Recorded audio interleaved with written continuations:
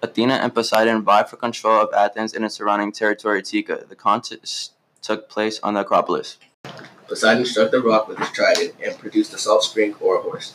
Athena brought forth an olive tree from the ground by the touch of her spear.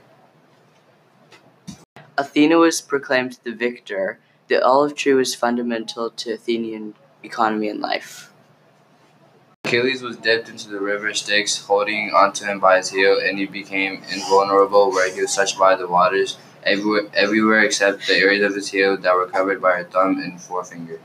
Achilles grew up to be a warrior and he was almost indestructible in every place of his body except his heel. He was the most brave and greatest warrior of the Agamemnon army in the Trojan War. One reason Achilles was fearless was because he believed he couldn't be killed, but during the Trojan War he was killed in the temple of Apollo by Paris. The Greeks value wisdom because the smarter you are, the more valuable you are to them.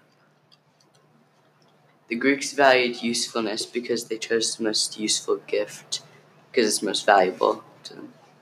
The value system that I put out the story was fairness. The reason why is because Athena and Poseidon both had an equal chance to please the Athenians, and this shows that they both gave equal respect to both of the gods. One thing is, in my story, it's not really fair, but it's not really fair because Achilles was invulnerable in every part of his body except his heel, which made him indestructible, almost indestructible. And two of my value stems is invulnerability. He was invulnerable in every place except his heel. He was fearless. He wasn't scared of anybody, and that made him a great warrior. My connection to the story is the World Series because it's two of the best teams competing for a prize. My connection to the story is Instagram versus Snapchat because they're trying to appeal to the majority of people. My connection to the story is the presidential debate because they're trying to appeal to the majority of people. My connection to the story is wars in the Middle East because Wait.